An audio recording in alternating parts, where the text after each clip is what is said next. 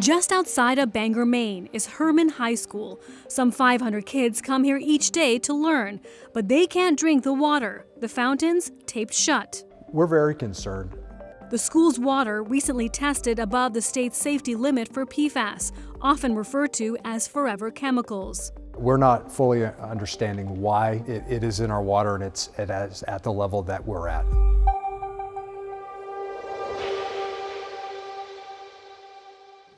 This is where the water comes in from the well. Micah Grant is superintendent of schools of the Herman School District. For now, bottles of water are stacked at every fountain. We want to make sure that they have clean water to drink.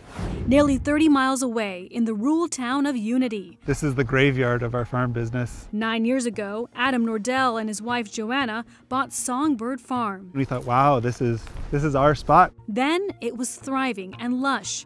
We came to this property to grow healthy, fresh produce to sell to our community. But that all changed 2 years ago when they learned their soil was toxic. Our land is severely contaminated with forever chemicals. As soon as we learned, we shut down. These types of stories are happening across Maine, where farmers, where school children are threatened by the level of PFAS contamination that's in their lands and waters. Aaron Fry is Maine's Attorney General.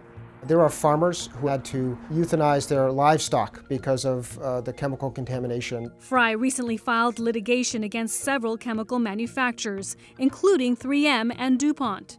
We're alleging that 3M and DuPont created these chemicals, had the science that showed just how dangerous they were, how toxic they were, how they were going to last forever. It is my responsibility to do whatever I can to hold accountable those companies that profited off of this chemical. PFAS, or forever chemicals, are man-made substances that date back to the 1940s.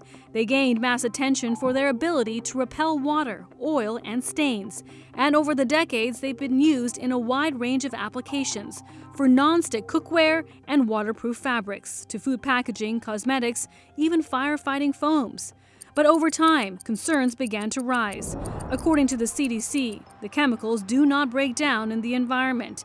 They can move through soils, contaminate drinking water, and build up in fish and wildlife. What are the health risks associated with PFAS chemicals? We've seen correlations with thyroid disease, certain kinds of cancer, kidney disease, liver dysfunction. They're called forever chemicals because they stay in your body. Scott Gottlieb is a former commissioner for the FDA. I think what the government needs to do is step up testing, make sure that we have a better picture of where these chemicals are getting into food sources in the water supply. Several manufacturers have announced their plans to reduce or discontinue the production of PFAS in the coming years. A 3M spokesperson said in a statement to CNBC, "As the science and technology of PFAS, societal and regulatory expectations, and our expectations of ourselves have evolved, so has how we manage PFAS," adding the company plans to end production of the chemicals by 2025. The company also expressed a commitment in remediating PFAS, investing in water treatment,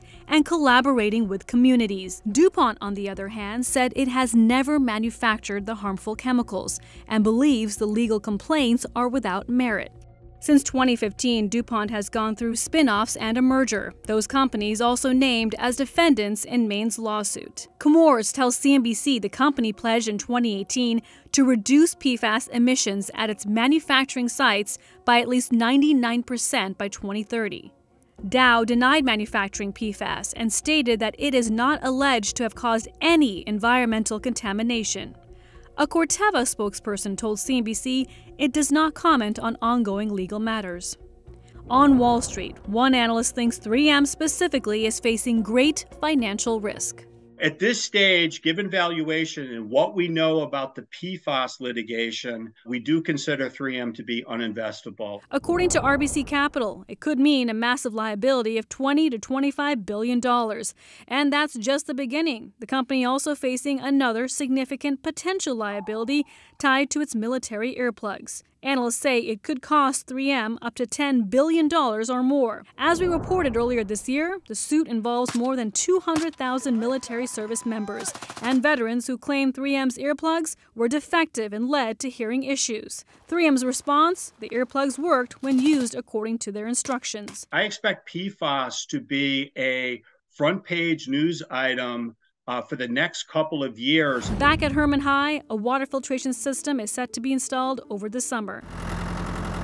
As for Adam, whose farm was shut down, this contamination I'm beyond words. He's since learned his land was spread with municipal wastewater treatment sludge in the early 90s, at the time marketed to farmers as a free or cheap source of fertilization. The farmers were told they were fertilizing their crops. Unfortunately, that wastewater is laden with all sorts of industrial chemicals that are leaching out of consumer products. He's now working for the nonprofit Defend Our Health, its mission to reduce people's exposure to toxic chemicals.